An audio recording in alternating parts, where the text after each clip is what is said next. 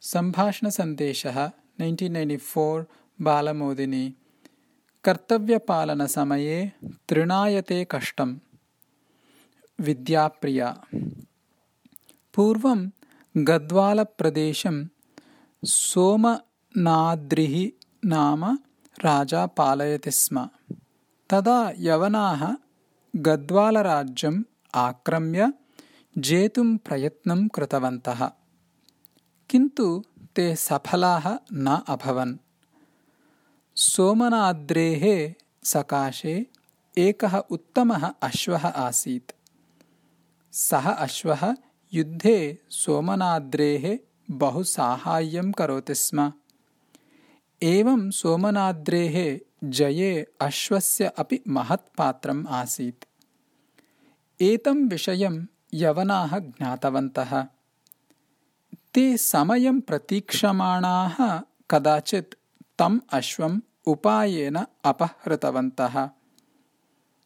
अश्वस्य अपहरणम् अभवत् इति विषयं ज्ञात्वा सोमनाद्रिः चिन्ताक्रान्तः अभवत्। यः अश्वं प्रत्यानयति तस्मै विशिष्टम् उपायनं ददामि। यः अश्वं प्रत्यानयति तस्मै विशिष्टम् उपायनं ददामि इति सोमनाद्रिः उद्घोषणं कृतवान्। सोमनाद्रेः सैन्ये कश्चित् युवकः सैनिकः आसीत्। सः भूर्तिमान् पराक्रमः इव आसीत्। राज्ञः अश्वः कथञ्चित् प्रत्यानेतव्यः इति सः सङ्कल्पं कृतवान्।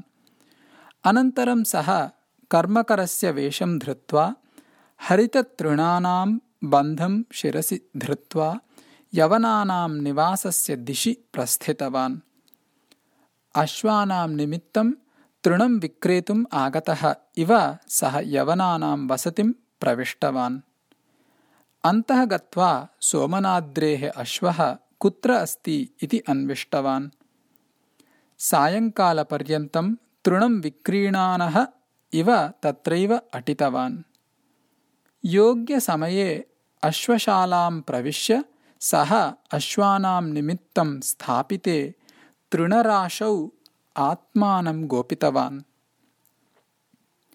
तावति काले सः अश्वः बन्धनरज्जुम् आकृष्य कीलं दृढं संस्थाप्य यवनसैनिकः गतवान्। किञ्चित् समयानन्तरं सः सैनिकः प्रयत्नेन स्वहस्तकीलात् प्रतिस्वीकृतवान्। तस्य हस्ततः रक्तं प्रवहत् आसीत्। तथापि एकेनैव हस्तेन अश्वं विमोच्य तस्य उपरि आरोहणं कृतवान्। अश्वं पुनः सोमनाद्रेः वसतिप्रदेशं वेगेन नीतवान् च। रक्तमयहस्तेन आगतं सैनिकं सोमनाद्रिः आश्चर्येण दृष्टवान्। विषयं ज्ञात्वा तम् अभिनन्दितवान्। तस्य सैनिकस्य स्वामिभक्तिं सर्वे जनाः प्रशंसितवन्तः। राजा सोमनाद्रिः साहसमयकार्यार्थं तस्य सम्माननं कृत्वा तस्मै अमूल्यानि उपायनानि दत्तवान्। सः वीरः सैनिकः एव हनुमनायकः नाम। कथा समाप्ता।